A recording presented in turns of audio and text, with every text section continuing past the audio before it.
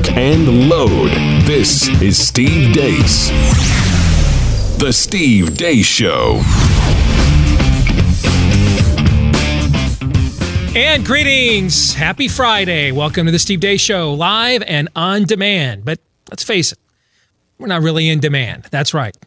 We are your subsidized programming, otherwise known as other programming here on Blaze TV, radio, and podcast, and we wouldn't have it any other way. 888-900-3393 is the number. I mean, after all, if you're not subsidized in America today, then... Do you really exist? Exactly. You just don't matter if you're not being subsidized in America today. It is, of course, live from your welfare state. Thank you. 888-900-3393. Steve at stevedeace.com is how you can email us. Like us on Facebook. Follow us on Twitter at Steve Deace Show. For those of you listening via Blaze Radio or the podcast, that's DEACE. Todd and Aaron are here with me, as is Nate Madden, because we've got a very special first hour coming up here in just a moment. Next hour, we'll get to your feedback that you've been sending to us via the email, the Facebook, which doesn't like us, but you can keep trying to like us there nonetheless. The Twitters, at Steve Deace Show.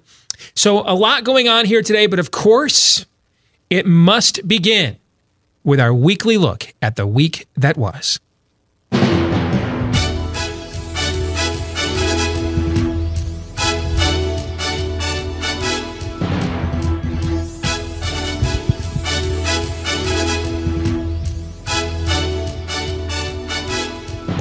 Brought to you by realestateagentsitrust.com. It is the Deace Group. If you want to take advantage of plunging mortgage rates and a booming economy that creates a boom real estate market, now is the time for you to make sure that you have a real estate agent that you can trust. Somebody that has been nationally vetted to have a proven track record of success. Someone who's been nationally vetted to understand a marketing plan entails more than, how about another open house this weekend no one shows up to?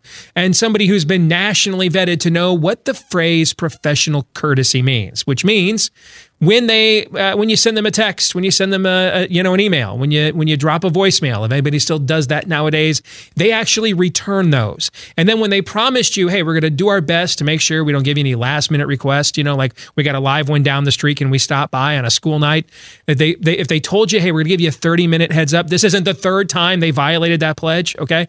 If you want an agent that checks all three of those boxes, then you want to go to this website right now. realestateagentsitrust.com. Again, that's realestateagentsitrust.com. Alongside our congressional correspondent, Nate Madden, he's our fourth member of the panel. Gentlemen, let's get to issue one. Bleep Democrats say.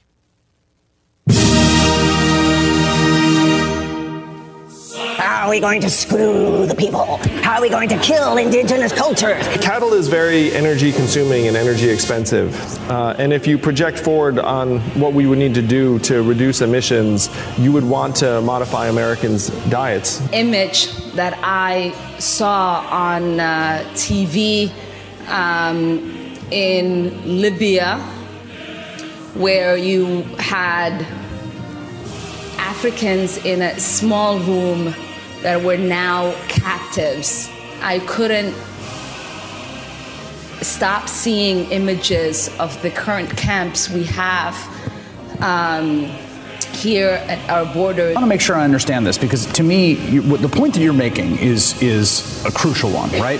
The democratic structural impediments to big change on the level necessary to deal with the climate crisis are prior to the specific solutions to what we will do. Okay? Exactly. So much better said. That's the point that I'm trying to. Growing up as a child in Guyana, my grandfather used to tell us stories that God made the United States.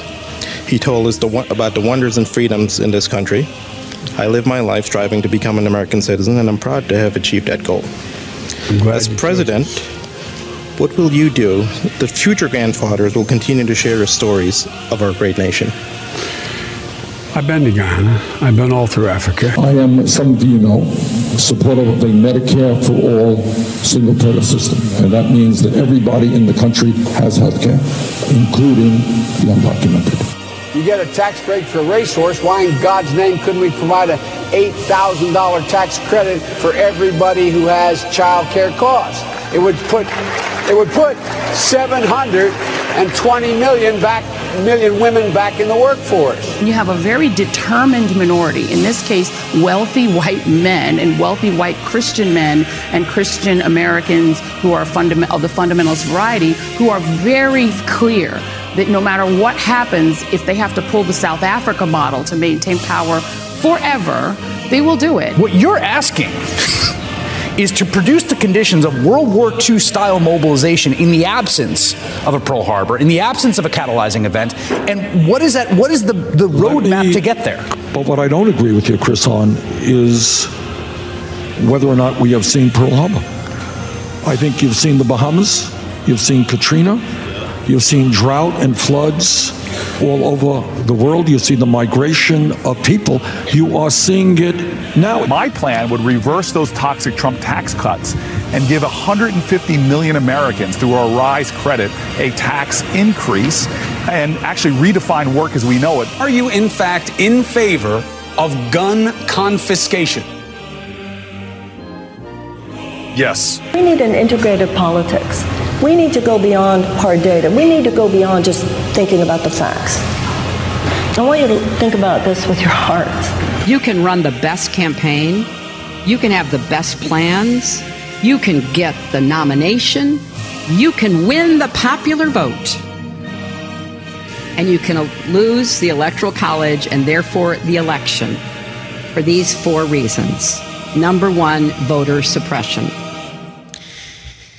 So, gentlemen, let's begin with the appropriate accompanying music, otherwise known as the Soviet national anthem. You heard some Soviet in there. You know, we could get what we wanted if we didn't have a voting process. That was essentially Chris Hayes' question, right? Sure. Yeah. Who did he even ask that to? Who is that guy? Bennett? Yeah, Bennett. I don't know who he is. So whoever that was, they just said, well, if we didn't let people vote, we could do what we wanted. It's an impediment. Yes, voting is an impediment when you are a Soviet, indeed.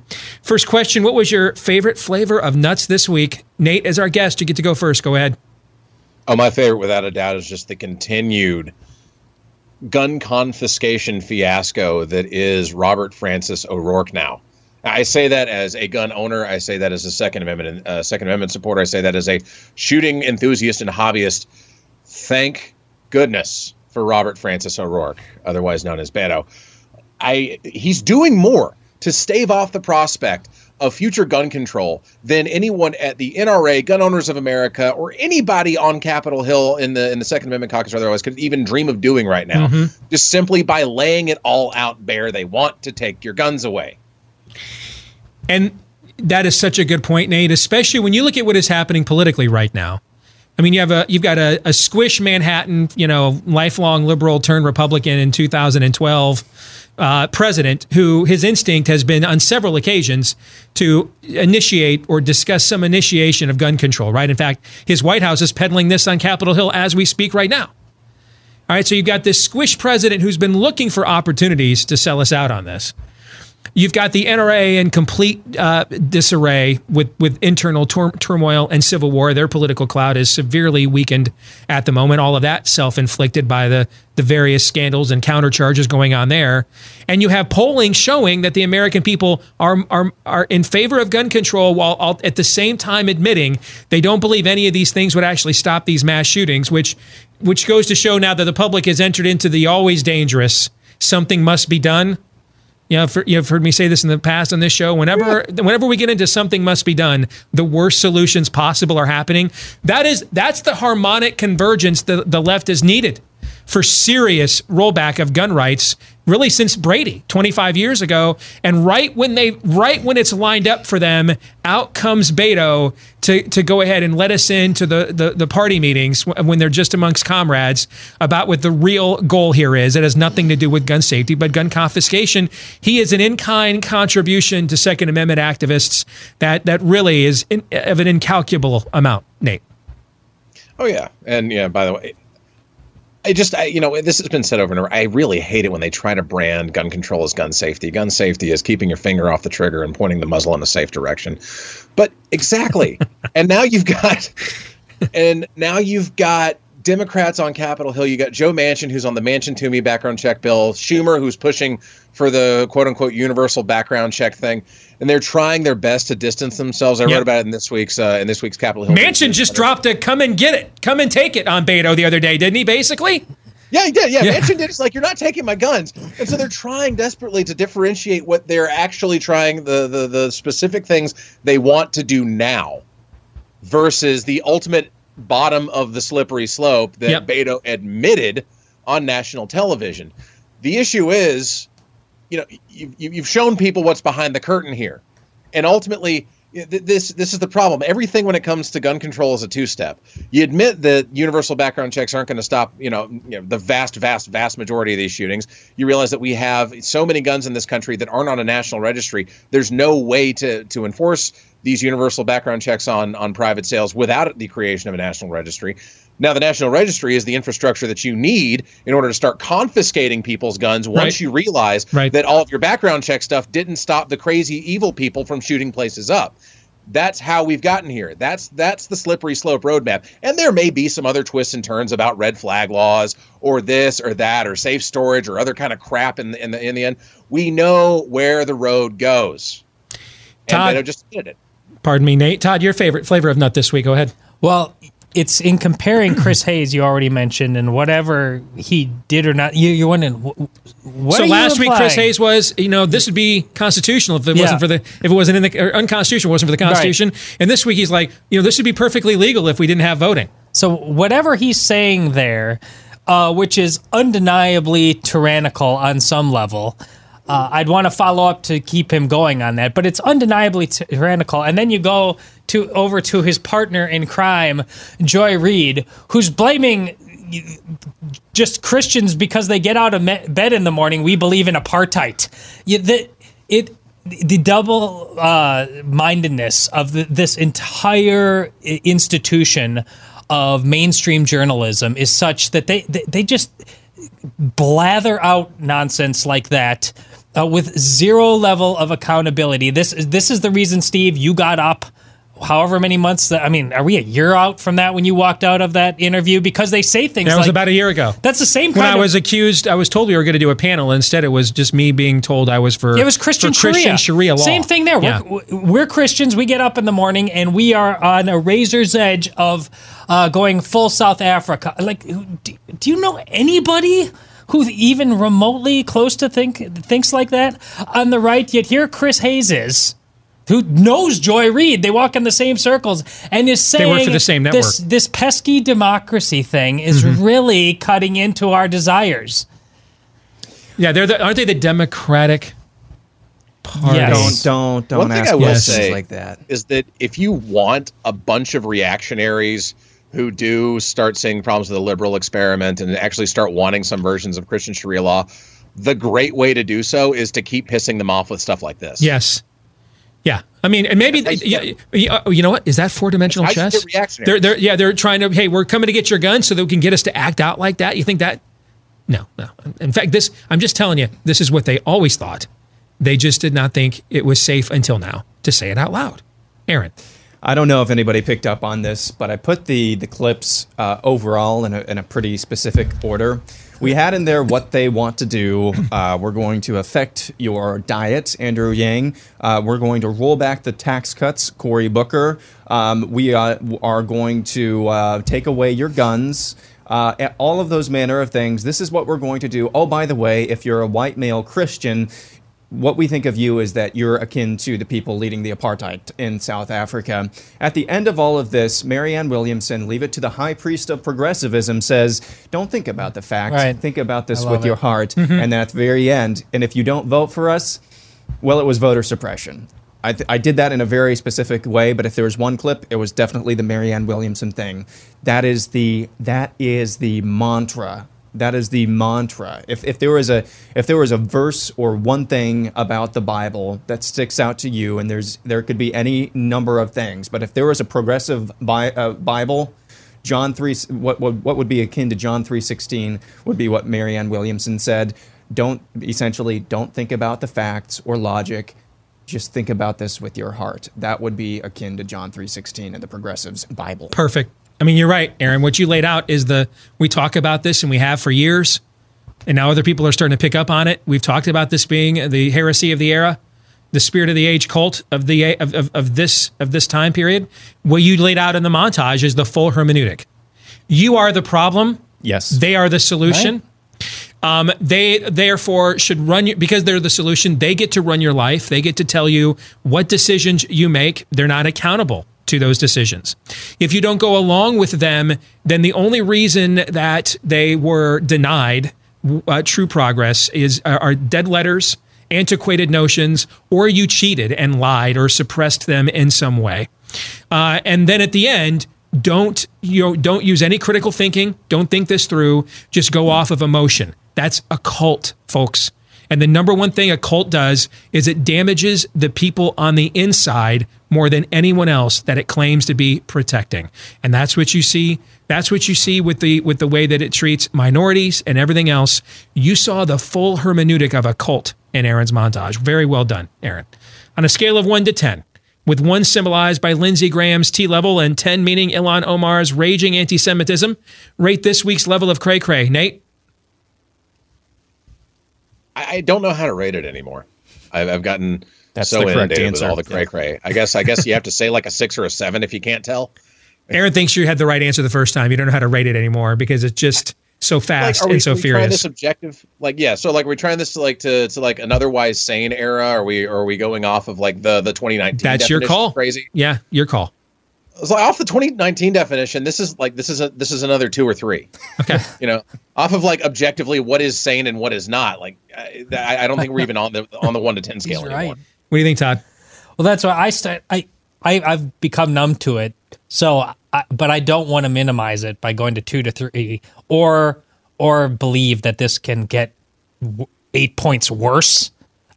Because that's just biblical tales that I'm just not prepared to wrap my brain around. So I don't think I can go lower than an 8 anymore. I'm going to probably be a 10 every week until you yeah. I need to do this run of the mill now or do this in reverse.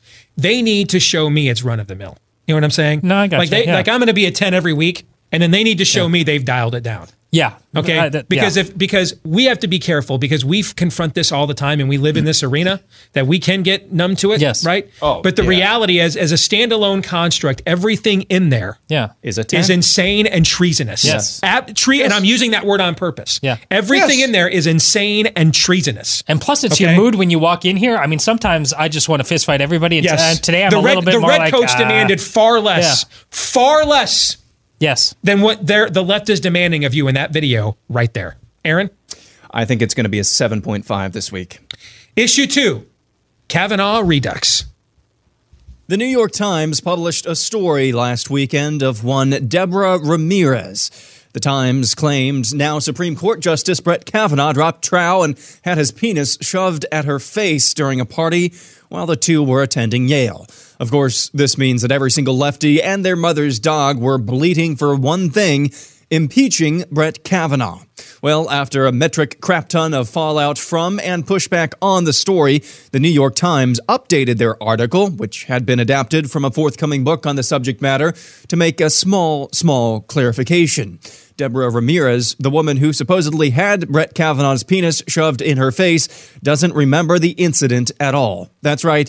We relitigated the Kavanaugh mess from last year, all on a story from the New York Times, whose main claim turned out to be, at the very, very best, hearsay. The authors of the newest Kavanaugh hit piece went on TV afterwards to take responsibility for their story. In your draft of the article, did it include those words that have since been added to the article? It did. It did. So somewhere in the editing process, those words were trimmed. Yeah, I mean, I think what happened actually was that, we had her name, and the Times doesn't usually include the name of the victim. And so I think in this case, the editors felt like maybe it was probably better to remove it. And in removing her name, they removed the other reference to the fact that she didn't remember it. So in that sentence that had her name, it also had that she doesn't remember it. They took out the whole sentence. And in removing her name, in order to kind of protect her and make sure we weren't sort of sending people to her door, we also took out the fact that she didn't remember it. Did you read it right before it went to print? We thought we had. We thought we did. It was just what happened? By the way, there's another clip of these same reporters in the past telling this exact same anecdote before their book was written, making a reference to this story without saying that the woman in question had forgotten about it. All right, you've got Maggie Haberman at the New York Times, and I've known Maggie for years. A lot jumping on Twitter to say, yeah, we knew basically to say all along, they knew the New York Times news department knew that the story they were running in the Sunday editions that drove the entire news cycle over the weekend was complete and total bunk. So there you go. Let's get to the first question here. Why did the left return to this discredited scam? Why? What do you think they think they're doing, Todd? Oh, I'm certain of it. Okay. And this goes back to my previous answer with Joy Reid and Chris Hayes. Amongst all the things, the politicians are more feeling around, except for Beto, who has now found his zen. But the certainty that comes from Joy Reid, the certainty that comes from Chris Hayes, the same certainty trust me, they were bumbling around with an explanation here because they know they got caught. But when they're in the newsroom, I've seen these people, I know these people. It's why I believe journalism is magical and not at all broken to my very bones. They are better than you. That's what they think.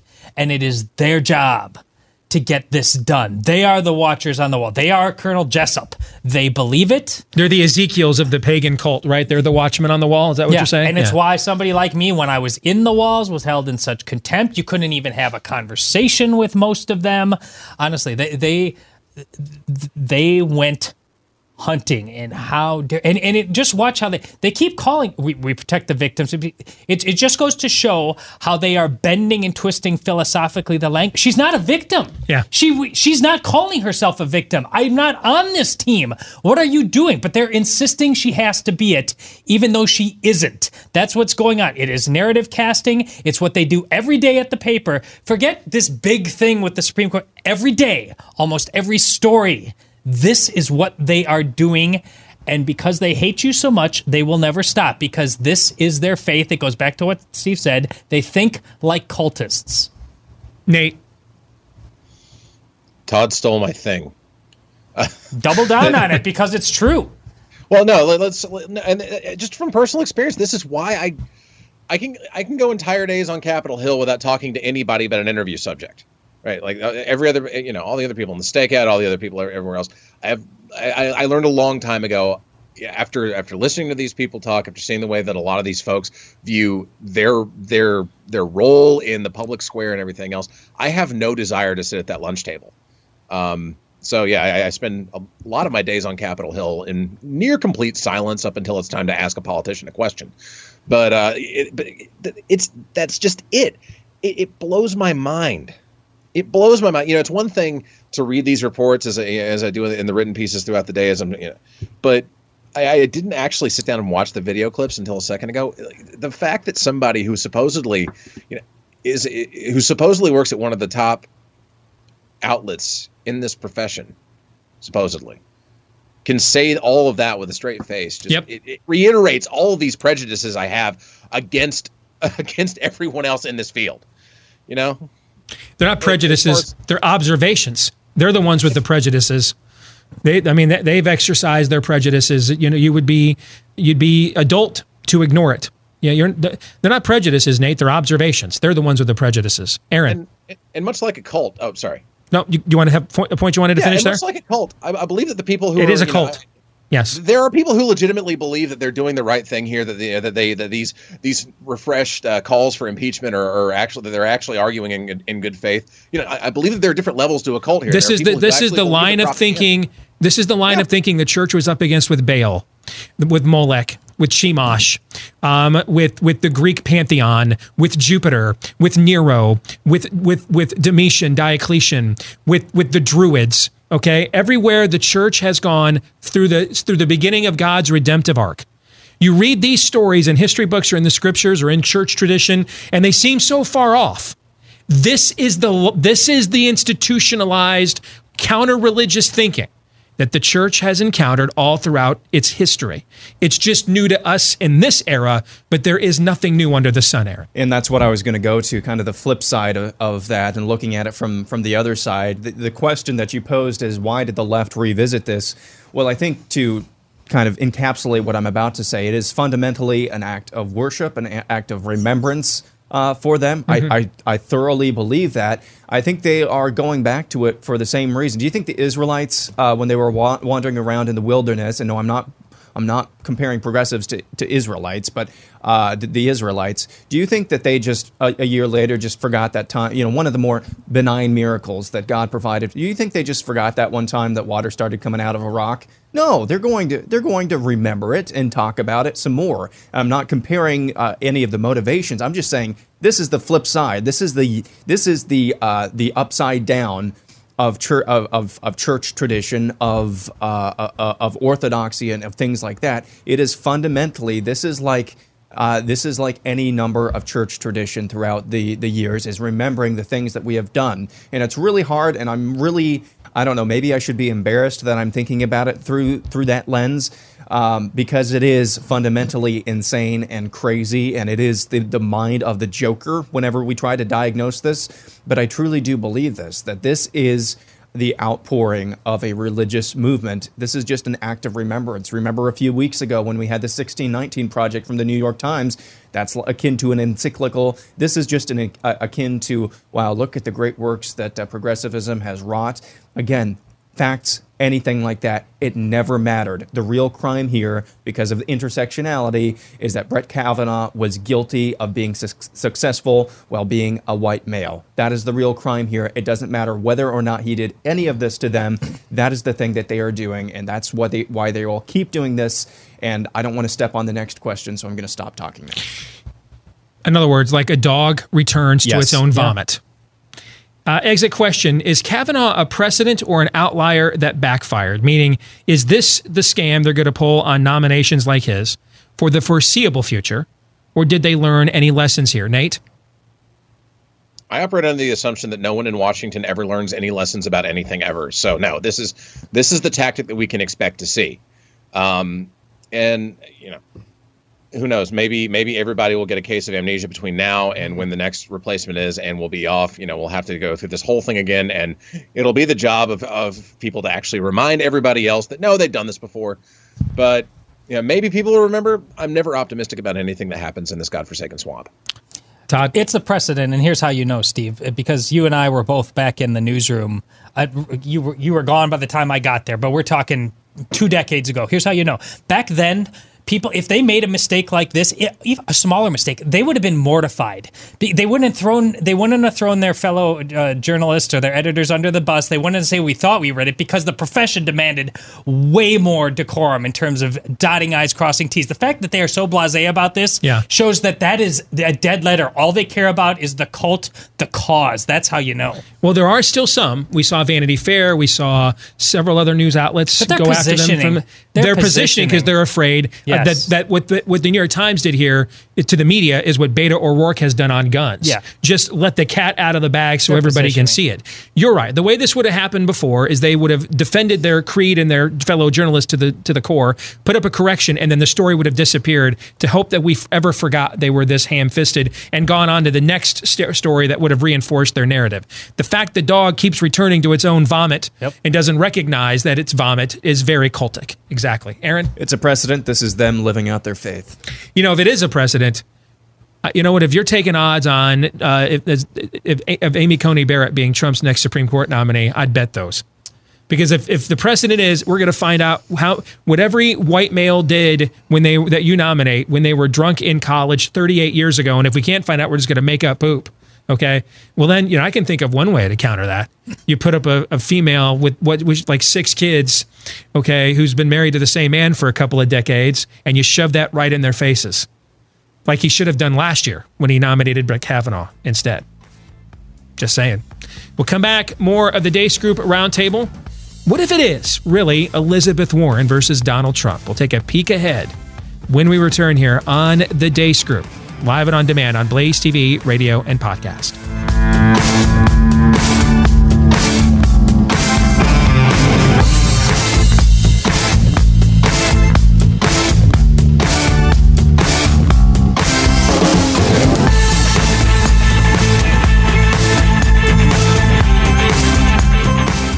You know those annoying robocalls, the ones that say you're pre-approved for credit cards or loans? Be careful. Giving them any information is one of the ways that scammers are reaching out to take advantage and steal your home's title. And the reason why is our home titles and mortgage records are all kept online now in databases that can be hacked. So scammers are trying to find multiple ways of getting a hold of your personal information, because even if they can't steal your identity, they can steal your most important investment, the equity in your own home. And then they, when they get that information, they make it look like you sold your home to them.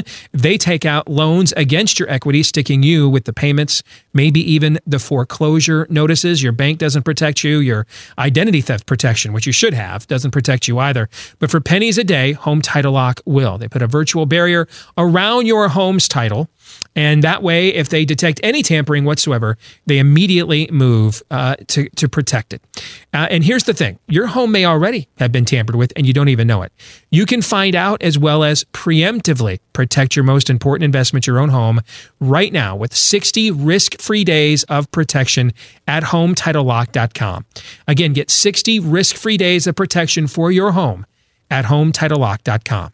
Steve Deace, Todd and Aaron McIntyre, Nate Madden back here with the Deace Group Roundtable, our weekly look at the week that was. And let's get to issue 3. So what if it is Warren? Hold on a sec. I'm going to get me a beer. Oh, this is my sweetie. Hello. And I'm crazy about that. I love you. I love you too. Thank you for being here. Who've we got here so far? Fortnite? Good to see you. New polls out this week show Elizabeth Warren is gaining some steam in early states. An Iowa State University poll of Iowa shows Warren leading Joe Biden and Bernie Sanders by 8 points, 24% to 16% for both Biden and Sanders, while Pete Buttigieg shows a strong 13% in fourth place. A new poll by the Democrat activist group Focus on Rural America shows Joe Biden leading Warren 25% to 23% in Iowa, with Buttigieg in third place at 12%. Bernie Sanders is all the way back in that poll at fourth place with 9%. If the trend nationally and in Iowa remains true, we could be gearing up for a Pocahontas versus Trump election. So true or false, and Todd, I'll start with you here. True or false, Warren would be a more formidable foe for Trump than Joe Biden? It is true. Wow. It is true, but narrowly so. I'm still waiting for an implosion from her, as I said earlier in the week. She's done really well to recover from the utter nonsense you saw there by just being who I think she really is. But this is a long way to go, and she's going to get problems from her own side. She should, if they really want to win, before she has to deal with Trump and the Republicans. So, but I think the reason why she will be more formidable is because she's a woman. And there's a notion of first black president, now first woman president. A lot of women will simply vote for her because she has a uterus. Nate, what do you think?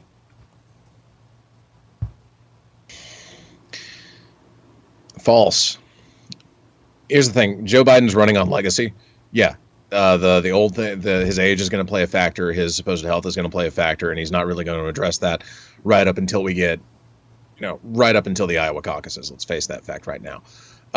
But here's the thing: as much as we on the right talk about Joe Biden's gaffes, he's been making them for 40 years, and people who are already in his camp, they know this about him. He spent 8 years as a living, breathing, walking punchline and the constant subject of internet memes about he was basically just Barack Obama's doofus sidekick. The thing is, on the left, at least when it comes to this primary, thing, he's still got a lot of that. He's still got a lot of that goodwill from the Obama years. And let's face it, we've talked about, the Trump's likability problem. One thing Joe Biden doesn't have, at least if he just keeps playing the lovable goof, he's not going to have a likability problem. He may have some questions about his health, questions about his age. He's never going to have that issue. He's going to pass the beer test more than Donald Trump is going to be, unless there's a severe change in Trump's demeanor or approach, which would probably hurt him with his own base, honestly. But Elizabeth Warren, I don't see how people could get as excited. It's Hillary Clinton without the long legacy, right? It's Hillary Clinton without all the email baggage. It's Hillary Clinton without the literally all the other baggage that goes in. But at the same time, she doesn't have that sort of a momentum that Hillary had from being Secretary of State. She's a woman, but she's still a little awkward, as we saw in the video. You know, she's awkward. She's very detailed in what she wants to do, but that 14-point plans on this, that, and the other don't really sell that well outside of wonk circles. I think Joe Biden's going to still be more formidable than Elizabeth Warren. So I agree with you that the answer is false. I slightly disagree with you with Biden because these aren't gaffes now. I mean, he can't formulate thoughts, Nate. You know, I mean, he's struggling to communicate. I mean, it's painful. It is, and I frankly think it shows he's not fit for the office. I mean, the hours, the stress that goes into this job doesn't help doesn't help you sharpen your mental faculties.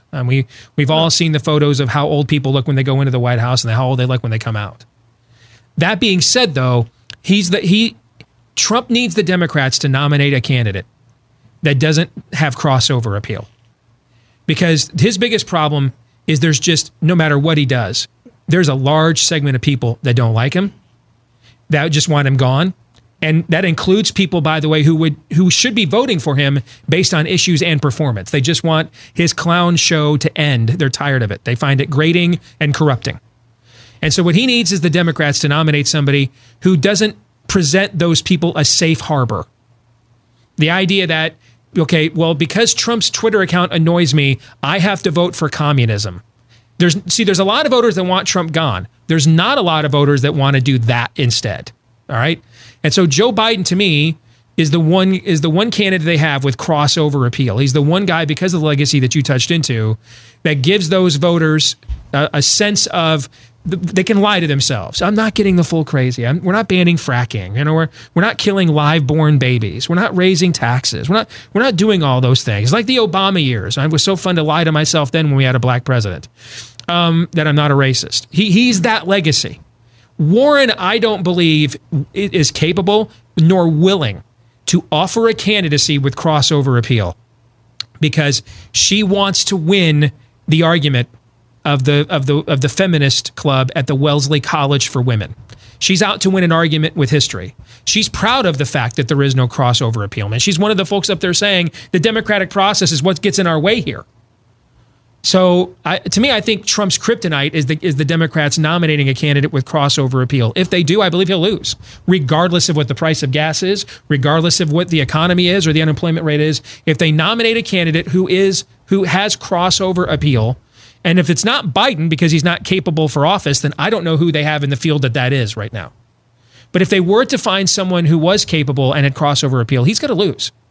Now, if they don't nominate that candidate, which is every other candidate, including Biden, because I don't think he'll play well being unfit for office, then I think they need the economy to tank for Trump to lose. Your thoughts on that, Nate? Yeah, no. So I think I should have phrased it differently. No, they're clearly, it's more than what it was when he was just goofing around during the Obama administration, or at least perceived to be goofing around during the Obama administration, right? This is something very different. But again, you can lie to yourself. You can tell yourself that these are gaffes. You can tell yourself that this is just more goofy Uncle Joe, and it's going to be fine to hand him the nuclear codes, right? And that speaks directly to that crossover appeal. Yes, because we've gotten so used to him saying, we've gotten so used to him being the goofy gaffer for 40 years that now that, like, when he's legitimately starting to lose traction, yes, if you need to lie to yourself, you can lie to yourself on that. Okay, Aaron, you get the last word. Yeah, so I'm not trying to be a jerk here or a hipster and choose an option that was not presented at the beginning of this question, but here I go. I think it's for all the reasons that you pointed out that this is a wash. It's neither true nor false, because the positives, like 6 months ago, I would have said absolutely Joe Biden is a much more formidable candidate than Elizabeth Warren. But that formality is limited and mitigated so severely, or at least it will be on the debate stage. I mean, he is going to make Donald Trump look like freaking Einstein up there. And so that crossover appeal, I think, is going to be mitigated when his I'm not trying to be hyperbolic. I'm not trying to be a jerk here. here. It's going to be mitigated when he can't remember what he was about, what the question that he was asked, and when his teeth are falling out. I'm sorry, guys. That's just the way it is. On the other side of the equation, though, Elizabeth Warren actually can form coherent sentences, but unfortunately, those sentences are made up of we're going to control what food you can eat. Also, we're going to increase the cost of your health care by doing Medicare for all at all. You get what I'm saying here? Sure. I just think that it's a wash at this point. But I might agree with that too. If you put a gun to my head, I would probably say that Joe Biden is a more formidable option by like that much. I agree with that analysis. I would be, now the reason why I still think he'd rather run against Warren than Biden is because if we're wrong, that let's say Biden's not unfit for office. Let's say his mental faculties are not eroding. He's just rusty. Sure. And 3 months from now, there's some head of steam or second wind, okay, that we don't foresee happening. That typically doesn't happen to 80-year-old men, by the way. They usually get a second wind. They're usually drawing their last breath, you know. I mean, they're not buying green bananas, okay? That's typical. But if this is atypical, you know, one of my best buddies is 82 years old. You guys met him here last week. That strike you? He flew across country to come out here and hang out with us. Did that strike you as a guy who was 82 and slowing down and didn't know what end was up? I wouldn't have known. No, but is that typical of that age though? At the same time, no. I mean, Biden right now is already at the average life expectancy for a white male in America, 78 years old. Let's say he gets a second win though, and we're wrong. Then I think it's not even close that he's the far more formidable opponent, because we're back to he provides the safe harbor for those that just want to vote Trump out of office. I don't believe that any point Elizabeth Warren will offer that harbor, though. Elizabeth Warren is shaking her fist at God, all right? And she's going all the way with this, period. And I think that's why, I don't think your analysis is wrong, but that's why I still think that he'd rather run against Warren, because there's never going to be a point unless the economy tanks. And if the economy tanks, Trump's losing anyway, no matter what they do. Yep. But but there's never a point where Elizabeth Warren is going to provide crossover appeal. She's going to make Michael Dukakis look like Jack Kennedy, guys. Let's get to the exit question. But, you know, I've been wrong before. If the odds Warren will be the eventual Democrat nominee in 2020 were a Led Zeppelin song, which Led Zeppelin song would it be? A, Over the Hills and Far Away, B, The Lemon Song, or C, All My Love? Todd. The Lemon Song. All right. What do you think, Nate? Todd's not buying it. What do you think, Nate? When the levee breaks. We're way too far out, man. We need to get this thing down to like 3 or 4 people and see what happens when we actually get in the box. Then a better answer to go off the board with would have been communication breakdown, but I appreciate what you did nonetheless. All right, Todd. I'm sorry, Aaron. The Lemon Song. Yeah, I think it's All My Love. I said a month ago, I think it's most likely she's going to be the nominee when you game plan it out, and I still think that. I don't think there's going to be a Billy Joel second wind here for Joe Biden. I think we saw his best gasp. Let's get to issue 4. Confess your climate sins. NBC News set up a tool of sorts to help people express their guilt over being such terrible environmentalists. They're calling it Climate Confessions, and according to the website, quote, even those who care deeply about the planet's future can slip up now and then. Tell us, where do you fall short in preventing climate change? Do you blast the AC, throw out half your lunch, grill a steak every week? Share your anonymous confession with NBC News. The best submission by far so far is this one, quote, I like my house to be 85 in the winter and 55 in the summer. Deal with it, hippies. All right, before you confess your climate sins, I'm going to give you a second to truly, like they do when we take communion at church. You know what? This is a time of confession before you partake, right? To make sure that you are a soul in good conscience before you take part of the Lord's Supper. If we're going to take part in the pagan spirit of the age progressivism, I need to give you guys a moment to seriously think about the climate sins you need to confess. While I remind folks that if you want to know where the worldview came from that defeated all this stuff, they claim this is progressive. It's all regressive. This stuff's all been tried before. Western civilization defeated this. American exceptionalism defeated this once. Why is it making a comeback? Because we have forgotten our legacy. We've turned our back on it. That's why Glenn Beck and some of the VIPs here at The Blaze are leading this cruise through history a year from now. And I got to warn you, though, this is a once-in-a-lifetime trip. That's the good news. The bad news is you're about to miss that opportunity because you're about to miss it. It's selling out fast. There's only a few spots left. If you want to tour Athens, Rome, Jerusalem, walk where Christ and the apostles walked, visit revisit the origins of the republic and our commerce and our capitalistic system. Find out what planted the seeds for Western civilization on this trip next year. And if you want to get details, go to the website, comesailaway.com. That's where to go.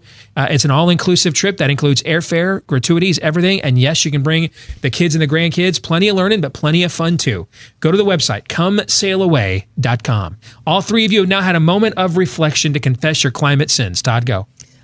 Well, I've got a heaping plate of grotesque white privilege for you for the second week in a row. The boss here is being very benevolent, going to let me go an hour early because I got to go on one of my white privilege crusades, and I'm going to do it. I'm hopping in with another dad and our two daughters, and we're going to get in like an F-250 pickup. It's not like run on electricity. We are going to waste a lot of gas driving to Indianapolis to get there by tonight. So it just spoiled, rotten, little suburban white girls having their daddy silver spoon in their mouth, all that stuff. But quickly, I'm doing it to go play soccer. So there's an offset. That's my carbon offset, the one world government. So I'm clean. Nate, quick, go. Let's see. I smoke cigars. I drive a 20-year-old Chevy Suburban that I fixed up. I grill steaks. I grill all kinds of meat. And when I'm not grilling meat at my house, I go and I get fast food from people who have produced it, on a mass scale. I grew up farming, which means I've dumped a lot of diesel fuel in the air in an effort to provide people food. I don't have time to do a full confession. It's kind of like the first one. And you don't seem repentant about any of this. Because either. I'm not. Neither one of you has so far. There hasn't been a very confessional attitude. Oh, no. Sorry. In the church, I'm a complete degenerate reprobate in the church. Thank you. Of the Church of Climate Thank Science. you, Aaron. Go. So I live on the third floor of my apartment, right adjacent to kind of a natural wildlife area type of thing, kind of like a park. So third floor, I have my grill up there. Earlier this week, I was grilling a couple of third-pound burger patties. I always cook my meat slow, so it was kind of on the lowest setting. And I just completely forgot about it. It was on there for like 2 hours, so I was burning propane, just wasting it for like 2.5 hours. I come back, they're charred they're charred pretty good. They're basically bricks. So I take the spatula, I lift it up, and I literally just fling the burgers off the side of my apartment into this natural area. Wasted food, wasted energy, and I littered at the same time. That's my confession. I think that's called the Trinity. Yeah. In this religion. Let's get to predictions, and they've got to be quick. Todd, go. Badgers over the Wolverines. That's not a prediction. I just had to say it. I can rarely say it with such confidence, and it's not even that much confidence. Nate, go ahead. Saying it. I'm going to continue smoking cigars, driving a 20-year-old Suburban, and eating fast food. That's the right answer.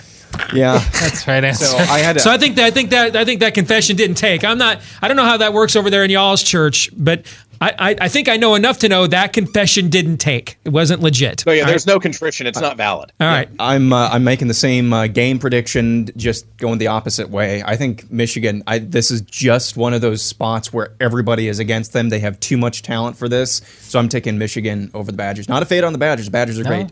Michigan has the upper hand. That strikes me as your proxy war. Hawkeye proxy war with Nick. With Todd. I really love just the benefit of the doubt that you always give me in these situations, Steve. It just I complimented you earlier. Yeah, no, take it and run with it. Always such a great feeling. My prediction: the 2020 Democratic ticket is going to be Elizabeth Warren and North Carolina Governor Roy Cooper. That's what I think the ticket's going to be. Who's Roy Cooper? He is a white male Democrat governor of a southern swing state. Yeah. All right. And remember, I predicted the exact Democratic ticket last time around. I had that one right. So how much predicted stock are you buying in that? I just made this pick, so I'm about to go buy some here pretty soon. All right, Nate, thanks for joining us, man. Good to see you. Take care, brother. You got it. We're going to come back hour 2. It's Feedback Friday next. Stay tuned.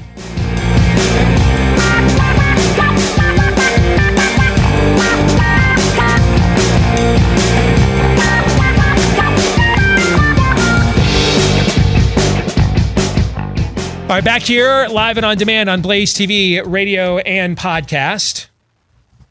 I'm Steve Deace. Todd has taken off early for the weekend. Aaron is here. with us as well. We'll get to your feedback here on a Feedback Friday in just a moment. Steve at stevedeace.com is how you can send in your feedback. You can also do so via Facebook if you try to like us there. Good luck with that, though. And you can also follow us on Twitter at Steve Deace Show. If you're struggling with some of your weight loss goals and you're wondering, why haven't I hit the marks here?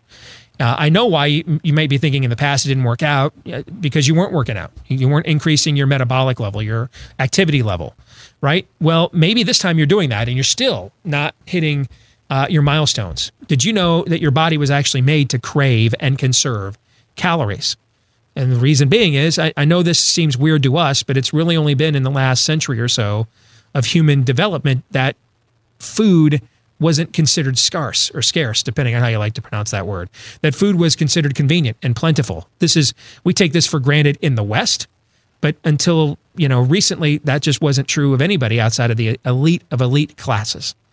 And that's how those farmers worked those fields all those hours, all those centuries. And that's how people used to stand there and work on those lines all those hours, all those centuries. Their bodies were conserving calories.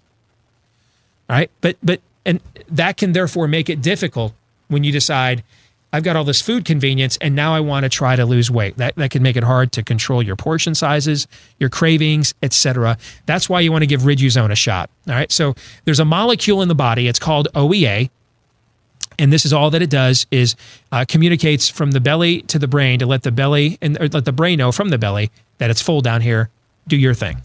For various reasons, though, it's just not strong enough in a lot of our symptoms, and that's all Riduzone is that OEA going back into the body. All right, it's a boost. It's a supplement, vegan-friendly, gluten-free, FDA accepted, not loaded with chemicals, stimulants, additives, preservatives, caffeine. It's just OEA. If you want to give it a shot right now and see if that's the missing link to control your appetite when willpower only goes so far, you can get 30% off a 3-month supply right now at riduzone.com. That's RIDUZONE, 30% off a 3-month supply right now at riduzone.com. All right, let's get to the feedback that you've been sending to us. We begin here with Matt Roberts. He says, I happen to be living in the greater Chicago area where Joe Walsh is still doing drive time in early 2017. And I listened to him and I got a front row seat to Joe Walsh's transformation via his radio program.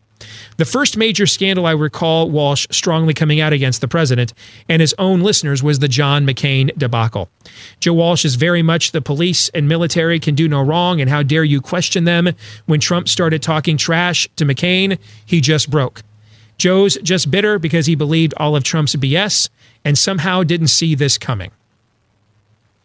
So first of all, Matt, thank you for your perspective. And I appreciate attempts to try to help us figure out where Joe Walsh suddenly just learned that Donald Trump doesn't tell the truth all the time. I mean, was this a new revelation in 2015, Aaron?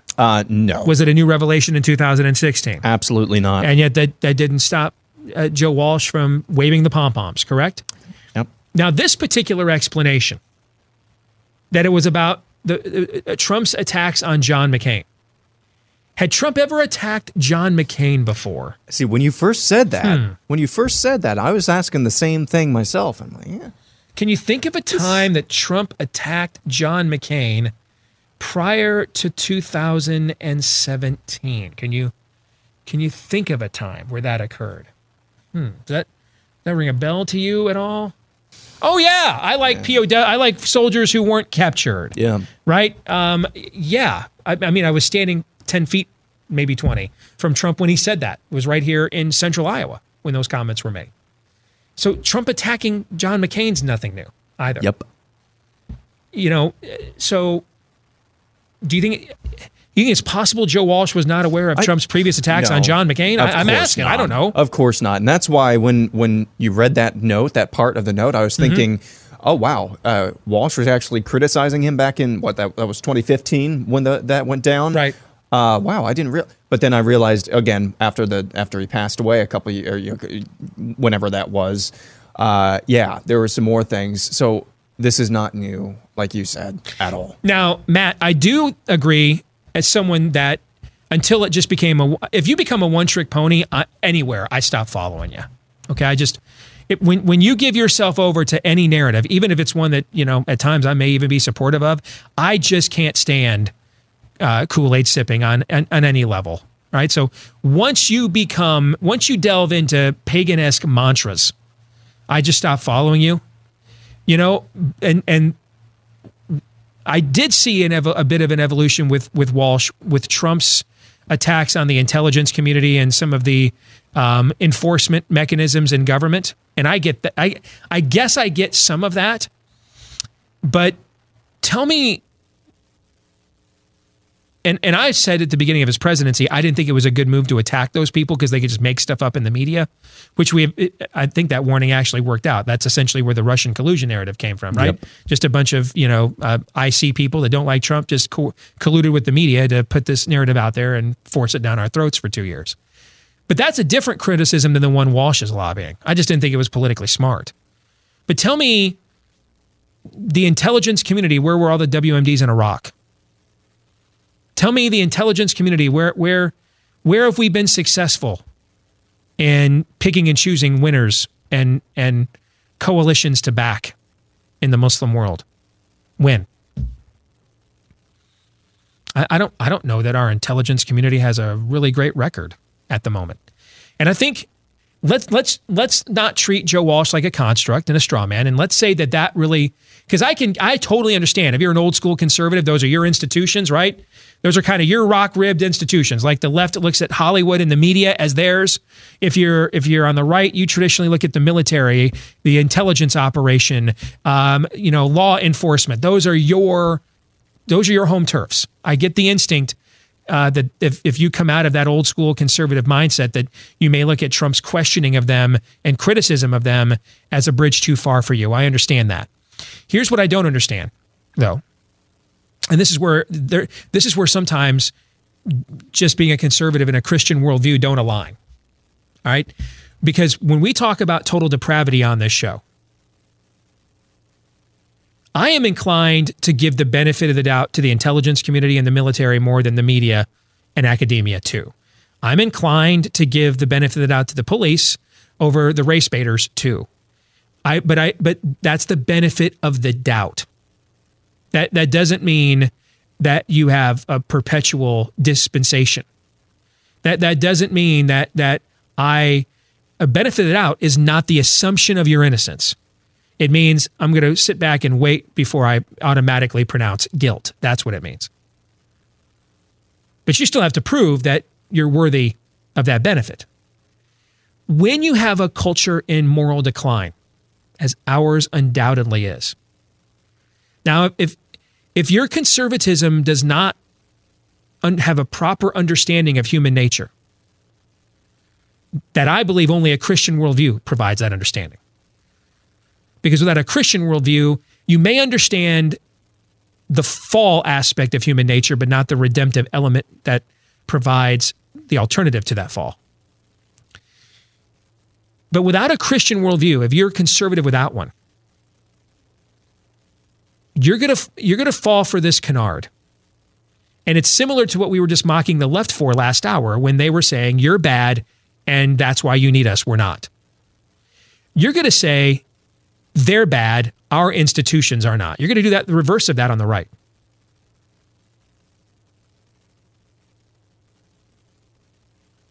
And you're going to decide that, the baby's not quite as dead when the Republicans are cutting the funding to Planned Parenthood. You're going to decide that the border's not quite as open when the Republicans aren't closing it. Those are the things you're going to do. And you're going to assume that, therefore, every time someone outside of your native constituency groups charges the police with assault or brutality or corruption, says that the military budget is bloated, the intelligence community should not be spying on every American as if they are, under the presumption of guilt. You're going to look at those things and you're not going to see them as objective statements to consider, but you're going to recoil and see them as assaults against your native constituency group. See, a Christian worldview says to me that when a culture is in moral decline, it's actually the people in power that are going to be the most susceptible, not the least. Because they've got access to opportunities to inflict their sinfulness that most of us don't have. right? You may like porn, but the average guy that indulges in porn doesn't have the resources to conduct a human trafficking ring. But Jeffrey Epstein does. You may watch the women that Jeffrey Epstein procured on an internet video, but you don't have the access to actually have physical sex with them. The celebrities and stars that went to Jeffrey Epstein's island do. See the point that I'm trying to make? Yeah. The people in power, when there's a systemic collapse in a culture, morally, it is the people who wield power that are more susceptible to it than the masses, not the other way around. Now, we don't get this, though, which is why when a culture begins to collapse, the masses look for someone who has the answers, or a group of someones, of elites, or one elite. This is why when a culture's virtue collapses, tyranny is the next step. This guy looks like a savior. This guy looks like a messiah. This group is going to save us from the other bad guys. It's actually the exact opposite. When a culture is in a moral collapse, we actually need to go local more. You need to take your own situation into your own hands more, not entrust the system more. That's the wrong thing to do, because the system has the ability. They're not, just because they took an oath or they wear a badge or they own a uniform, doesn't absolve them of sinfulness. They're not a deliverer. They're not a savior. They're not God. And so when there's the loss of virtue in the culture, that's a time to be more suspicious of those in authority, not less, because they hold the ability at the fingertips that most of us will never understand, will never have access to, can only theoretically even contemplate it.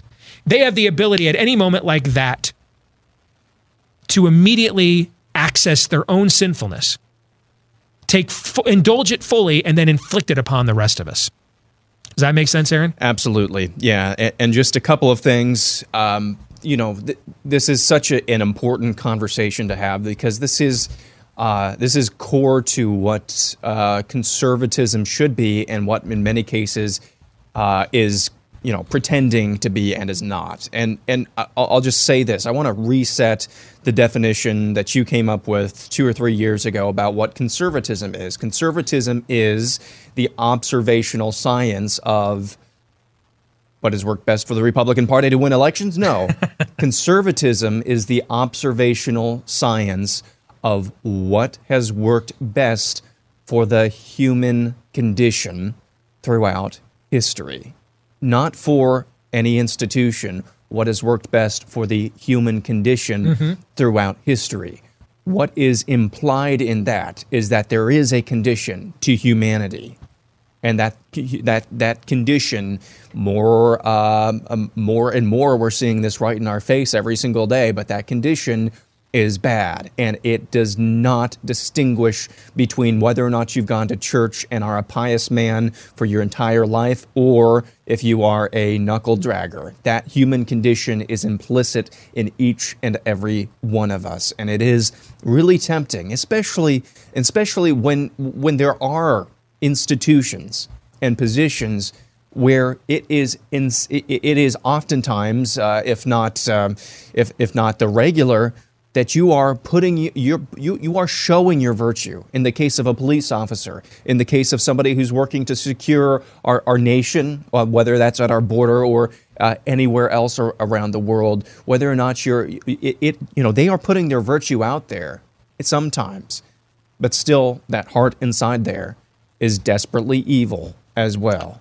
And again, it is a tempting thing, especially for those of us who are. For those of you, I guess, who are more, who are older and remember maybe a little bit more of the, I'm not trying to paint with a broad brush here, but kind of the glory days, or more, maybe something similar to Americana that we have known about. It's easier for you to go back and point to the glory days and say, yes, this is why we need to stick with this institution. But I think we all need a reminder all of the time that human nature, whether or not it's the army soldier, the policeman in your own neighborhood who maybe do great things, or whether it's yourself or somebody else or the knuckle, Human nature is evil, and we have to remember that as conservatives, because that'll change everything, the way we view everything, just not just voting, but the way we see everything. And if Jesus doesn't come back and America lasts that long, when you get to my age and older, Aaron, the next generation is going to say the same thing to you.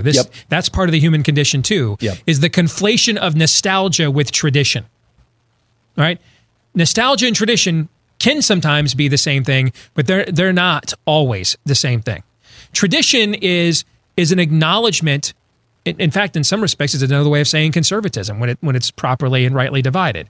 It's an acknowledgement of what worked well in the past, so that it can empower you to update it and utilize it for your present and future. Tradition's an empowering vehicle in the arc of human history. Nostalgia is a paralyzing one, because what nostalgia will have you doing is saying that the condition we can't win, or the situation's not right unless the conditions of the past that I benefited from or I remember fondly, those exact conditions have to be met. Let me give you an example.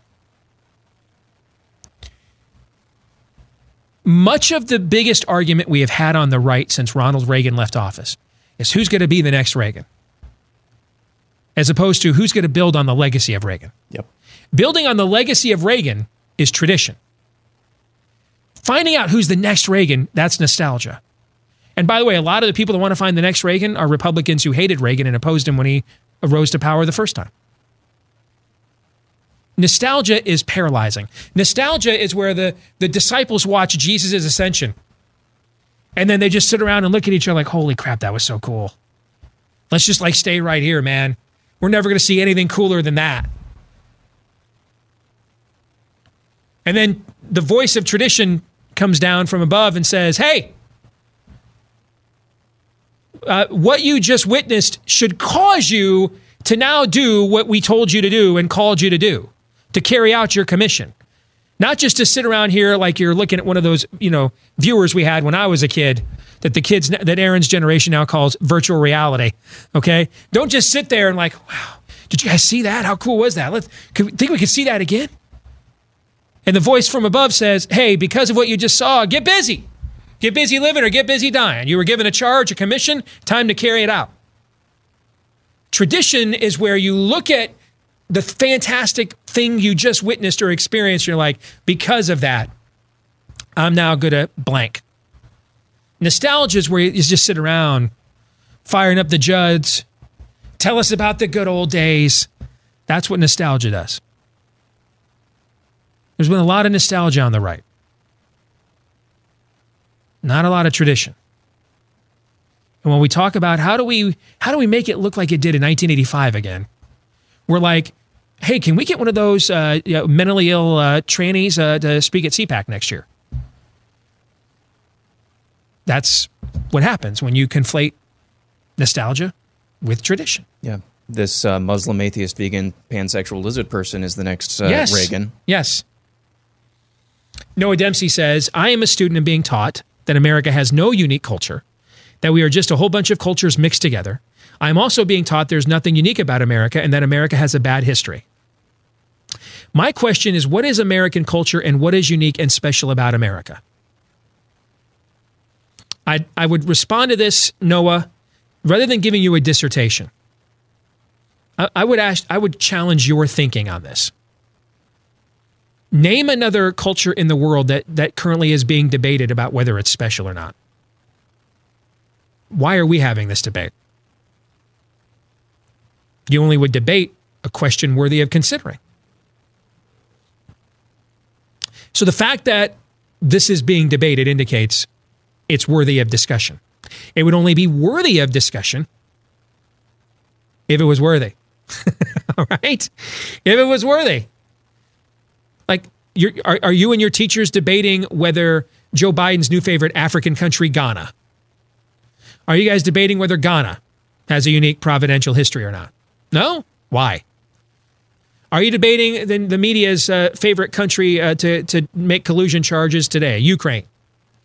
You guys debating Ukrainian exceptionalism? No, why? So what is it about America? The fact that America is being debated as to having some unique special history, you know what that proves? That it does. That's the best proof of that truth. There'd be no point in debating it if it was self-evident the other way.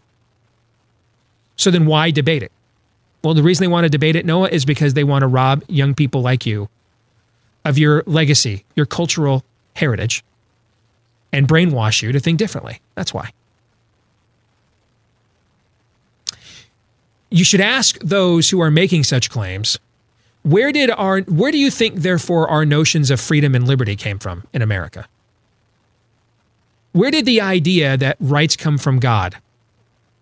What other country had those notions that we took that from? What other countries had a free press before us? What other countries, cultures devised a governing document that sought to limit the scope and power of the government instead of the people? Who did that before us?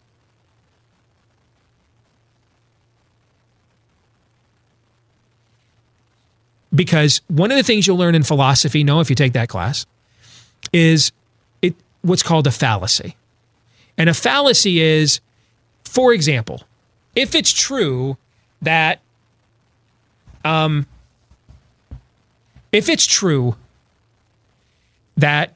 white evangelicals only cared about philandering presidents when Bill Clinton was in office, if that's true, then the other side of the argument must be true as well, which is leftists only care about philandering presidents in office now that there's a Republican named Donald Trump doing it. Because if one side's assertion is true, the opposite assertion must also be true in philosophy. Otherwise, that's what's called a fallacy. So challenge the premise of what you're being taught. They should be able to answer these questions if that's not true. If it's not true that America does not have a unique providential history. Now, I didn't say perfect, Noah. To me, the secret sauce of America's greatness is that we established a unique way of doing things that allowed us to self-course correct. Meaning, the very freedoms that we denied blacks at our founding, but gave to everybody that was white. But the notions that we asserted there hypocritically by saying that all men are created equal, and then about a third of the people that signed on to that document went home to their slaves, including the guy that wrote it. All right? So let's just use Jefferson specifically. The idea that Jefferson is credited with coining the phrase that all men are created equal, endowed by their creator with certain inalienable rights. Among them would be life, liberty, and the pursuit of happiness. And then he went home to Monticello there and denied that life, liberty, and happiness to the slaves he had for many years.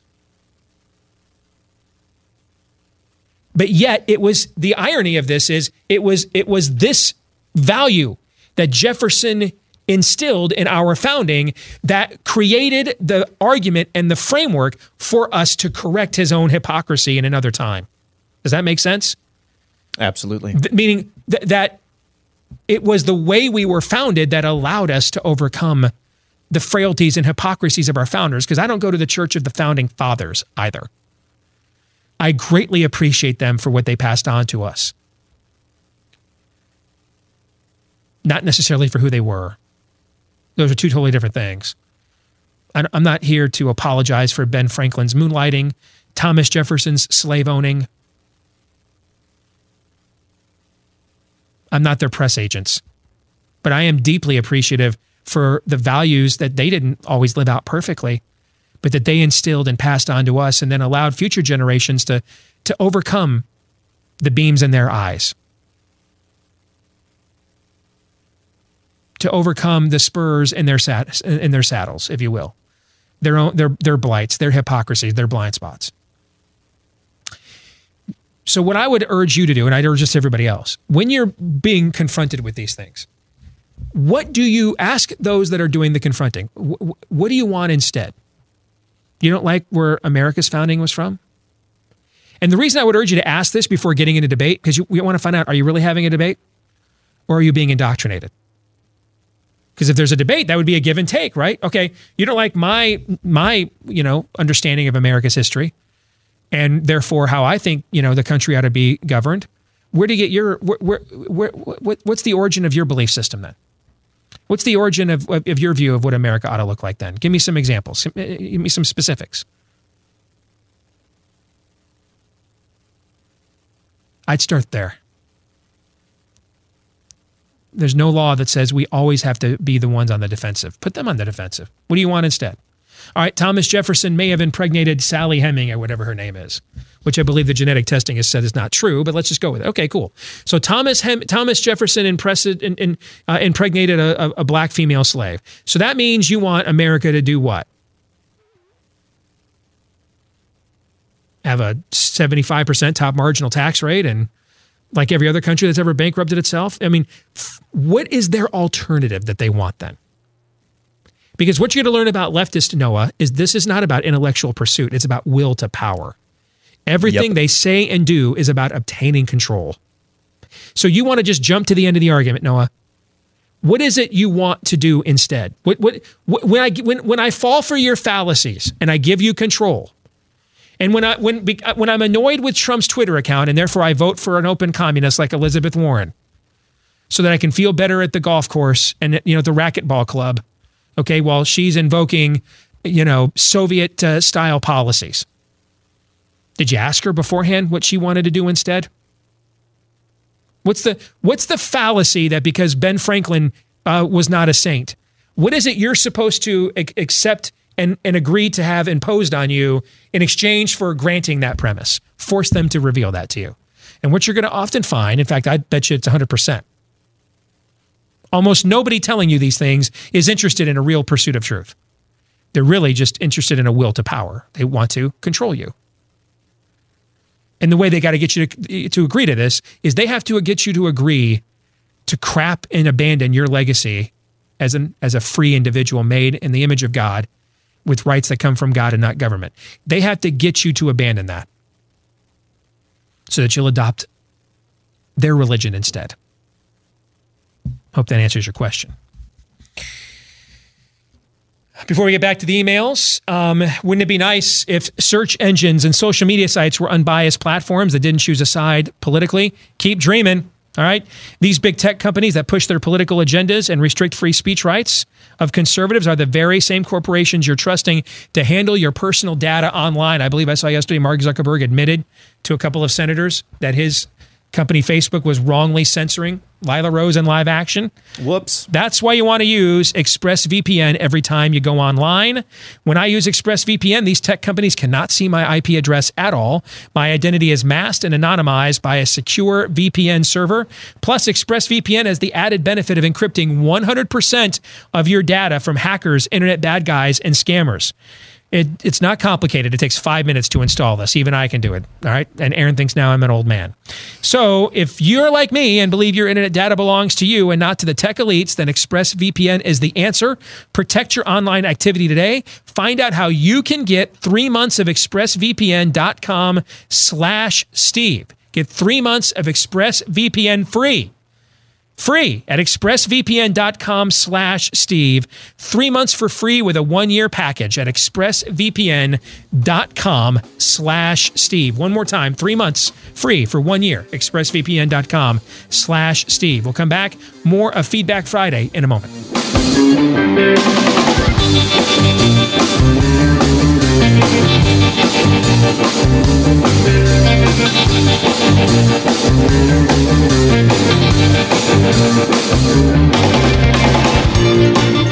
Hey, if you're one of millions of Americans struggling with chronic pain that comes from inflammation in the body, I'm telling you, this is a part of my daily regimen. I'd highly recommend it. It's called Relief Factor. Two best things about this, other than it works. But there's things that could work too that may not necessarily have these added extra benefits, all right? Number one, it's 100% drug-free. And then number two, it's created by physicians. You know, one of the things I'm really concerned about is how many antibiotics and drugs we're taking nowadays.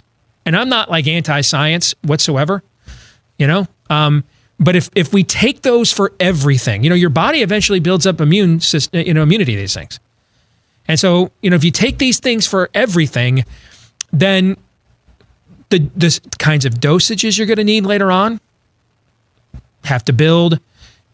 That's a lot of wear and tear on the body. I mean, keep in mind, these are called antibiotics as an anti-biology. All right, we're going against the biology here in order to heal the body. Okay, so that's what I love about this. An opportunity for me to naturally see if I can deal with an issue before going to drugs. I'd always advise that before you do that, okay? Unless you have an injury. If you've got an injury, get treatment.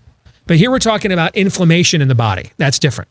And the body was made to push back against inflammation, and that's what they want to do with Relief Factor. And who's the they? That's my second talking point that I love the most. It's created by doctors. So, these aren't a bunch of granola crunching, yeah, man, there's a natural way to heal everything, brah. Tom Cruise told me while he was, railing against drugs on a Today Show set once. No, these folks understand there's a balance here, all right? And these are doctors that can prescribe drugs, but then they also recognize the stuff I was telling you as well. So was there a way to help and encourage the body to naturally push back on inflammation? And it's the formula that they've come up with here with Relief Factor. I love it. It's been a huge benefit to me. I'd highly recommend it. And if you don't believe me, if you think we're blowing this out of proportion, and I'll tell you, before I came to work here, when I would appear on Blaze shows and the host would talk about how great this is, I was like, can it really be that good? Yes, it is. But you know what? Because there's nothing wrong with some skepticism in this day and age. Try the starter kit. Right, they're going to give this to you for 3 weeks for $1 a day. 3 weeks, $20, $1 a day. That's how confident we are that you're going to like this. All right, it's called the starter kit. Go get it right now at relieffactor.com. That's relieffactor.com. All right, back to some feedback Friday. This is from Robert Sharkey. He writes, from age 26 to 31, I partook of the identity sin of being a transgender. My reasoning was, as you guys said, mental instability. I had a childlike attachment to Japanese cartoons where they basically drew women, but made them male where it counted. They're called traps, Admiral Akbar. Speaking for myself, my motive was purely superficial. I looked God in the eye and asked him to forgive me each time I took an estrogen pill. Finally, he had enough and broke me in a way that needed to happen. And I've been cured ever since. I cannot fathom how anyone could break out of this without God. But for me, it was just as genuine as a miracle as when Jesus gave a man sight. And that's from Robert Sharkey, who says, I'm your fan forever. Thank you, Robert, for sharing your testimony and the kind words. And your story is why we do this show the way that we do it. It's why we're not going to bend the knee to anybody but Jesus here. It's why we're not going to go with, this is what's now acceptable in conservative media to get booked on speaking tours. Nope, we're not doing that either. I take it, that's good money. I'd be happy to be booked on speaking tours. But if the entry price is I have to sign off on whatever is the latest conservative generic knockoff of America's cultural craziness, nah, I'll pass. O'Hare Airport sucks anyway. Okay, so that's why we do this. Because we want to see more stories like yours, Robert. This goes to the conversation we had about a month ago, Aaron. If we, as a movement, affirm people in their mental illness so we can use them as political mascots to own the libs and get our own talking points out there and say, like Ben Carson today is being attacked for being transphobic. There is no such thing. It's a made-up word. And our tendency is, let's go find, there's got to be somebody that with a mental illness that likes Ben Carson and we can do a photo op. No. We're not going to do any of that here. Why? Because if we affirm this, there won't be any healing. There won't be any redemption. We refuse to affirm this, not because we don't love you, but because we do. Because we do. Because when you're deeply embedded in a mental illness or your own sin, I recognize sometimes people do this out of their own sin, as Robert articulated, and sometimes it's just a mental illness. Either way, you're suffering.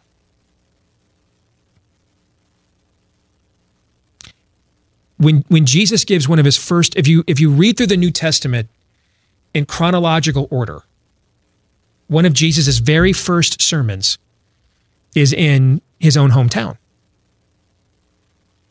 And he's just come out of the wilderness. He spent 40 days there. This is in the Gospel of Luke, being tested, prepared for his earthly ministry. And he goes into his local synagogue where he grew up. And he is to do the scripture reading that day. And they hand him the scroll of the prophet Isaiah. And I don't know, the scriptures don't tell us if that was the assigned reading that day or if he was able to choose what to read. We don't know that. But we do know what he read. And he begins to read from the 61st chapter of the prophet Isaiah's writings. And he says, "The Spirit of the sovereign Lord is upon me." Why? To do what comes next. To mend the brokenhearted. To recover the sight of the blind. To set the captives free. And he goes on to talk about what will be the signs that the Messiah is here. And he's laying down a marker. I am now going to go out and I'm going to do these things. And then at the end of his earthly ministry, he says to his disciples, now you are going to go out and do these things. Maybe even greater things, because you're going to reach more people with the power of the Holy Spirit than I could, just in this one mortal body.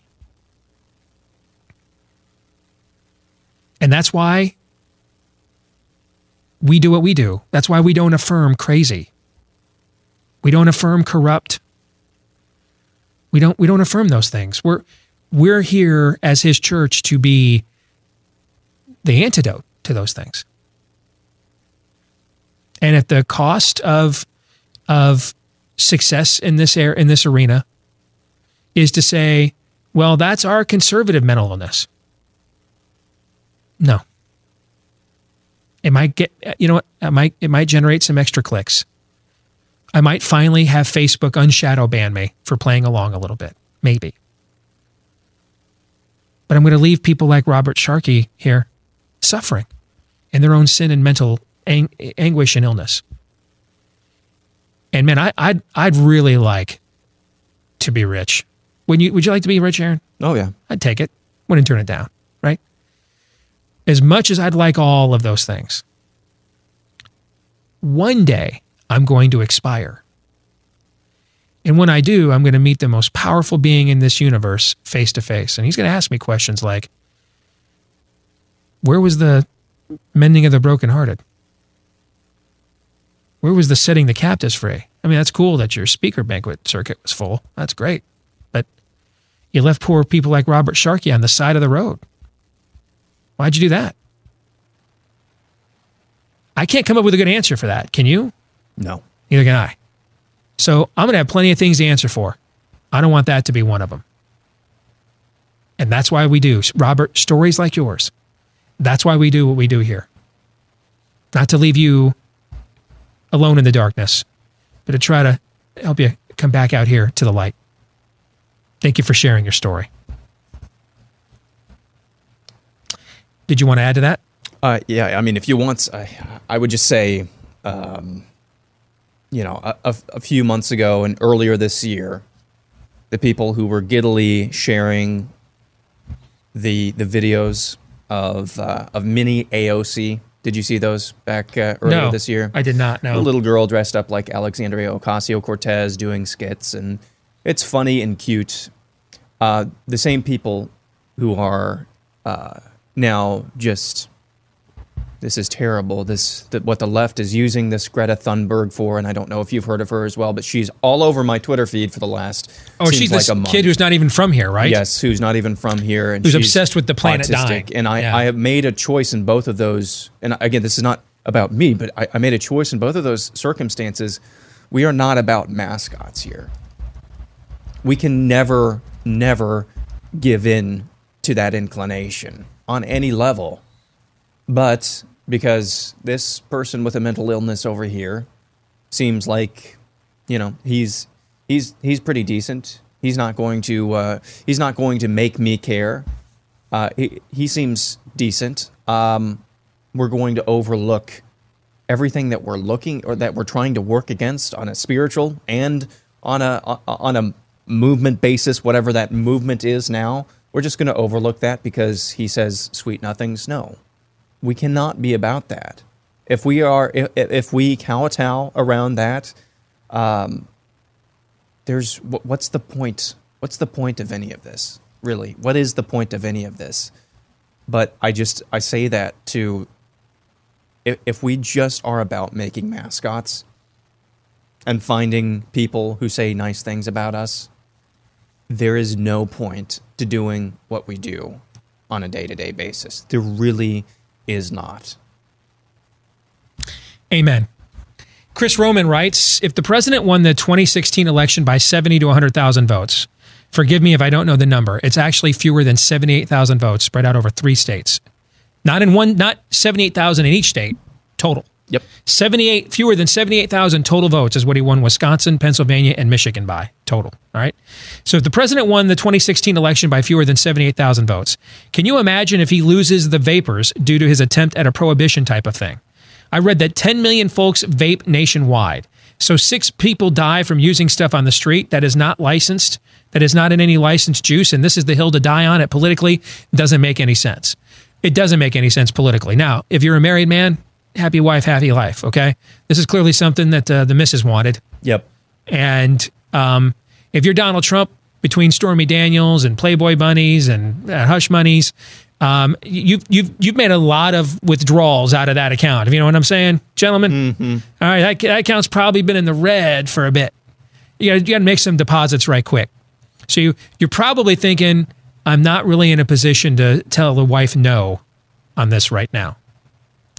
That being said, though, Chris, you're politically thinking smart.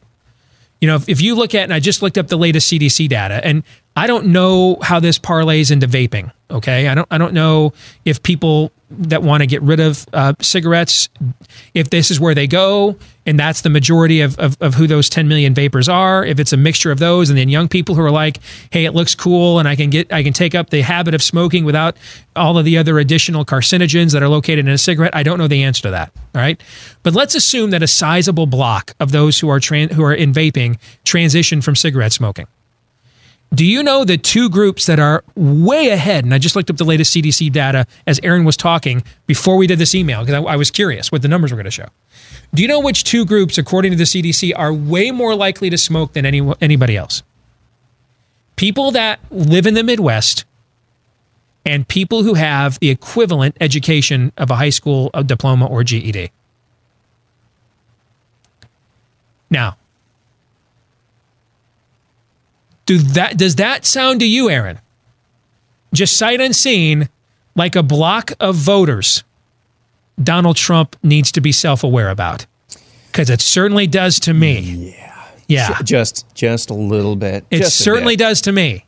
All right. So again, according to the CDC, the 2 leading markers of cigarette smoking in America are people who live in the Midwest smoke in this region of the country far more than they do in any other region of the country. And then number 2, and they're not, this isn't ranked 1 and 2. They're just, these are 2 leading markers. I don't know where they're at in terms of which one is higher than the other.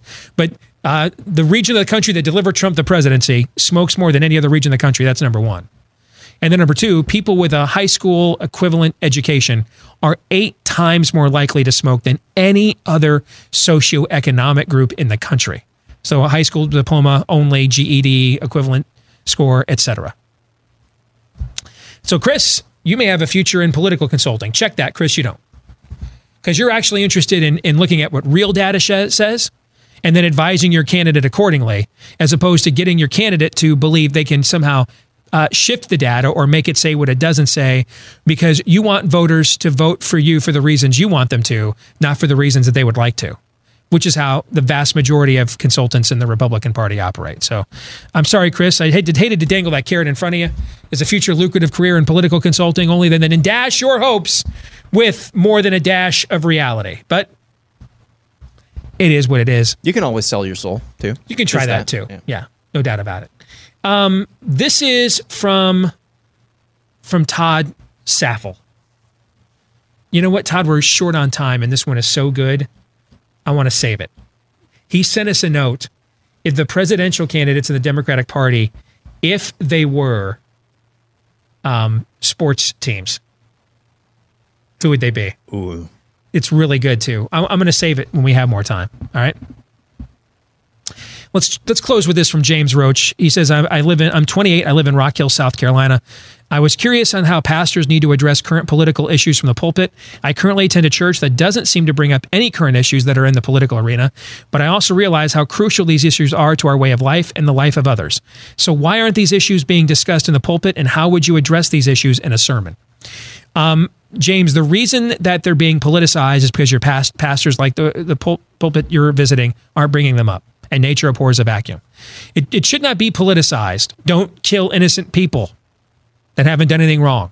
Does that sound like it should be a partisan political statement in a Christian church to you, Aaron? Yeah, I no. don't think so. No, like your pastor probably shouldn't give his take on a particular notion of a healthcare policy, for example, unless it's being used to punish the infirmed, the elderly, or the unborn. Then he should. But in terms of, your pastor shouldn't necessarily have a concern about whether to cover prescription drugs for senior citizens or not. That's not his. He can have that as a person, as a voter, but that's not what his pulpit is for. All right. But there are transcendent things that should not be politicized that he is there to preach for, about, and against. And these are transcendent moral issues. What's a person? What's a gender? When can we take a life or not? Is there anything in the scriptures that addresses any of these topics? Except all the scriptures, all of them. Really? Because I just thought we were supposed to be nice. Yeah, all of them kind of address that. Okay, so if you go to a church that doesn't address these things, but they're orthodox in their theology, it's because they're afraid.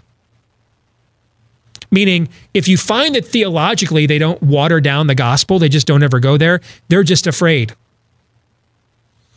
And then there is, they're already watering down their theology, so I don't know why they would water down the application of theology along those same lines. But this is a false choice. All right, there's just things that the church is commanded to stand for, with, and against.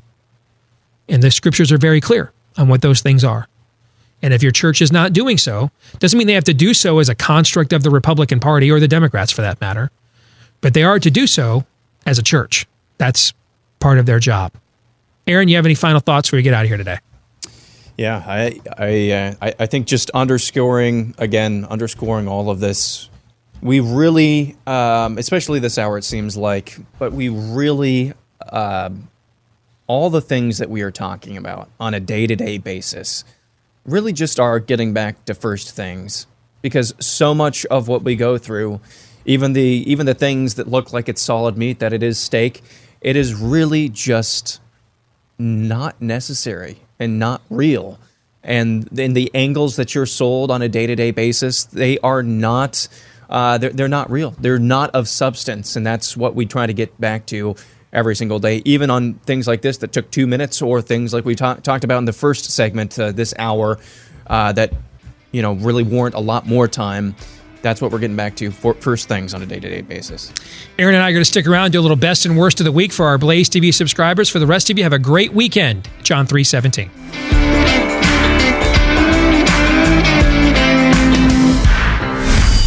This is Steve Deace on the Blaze Radio Network.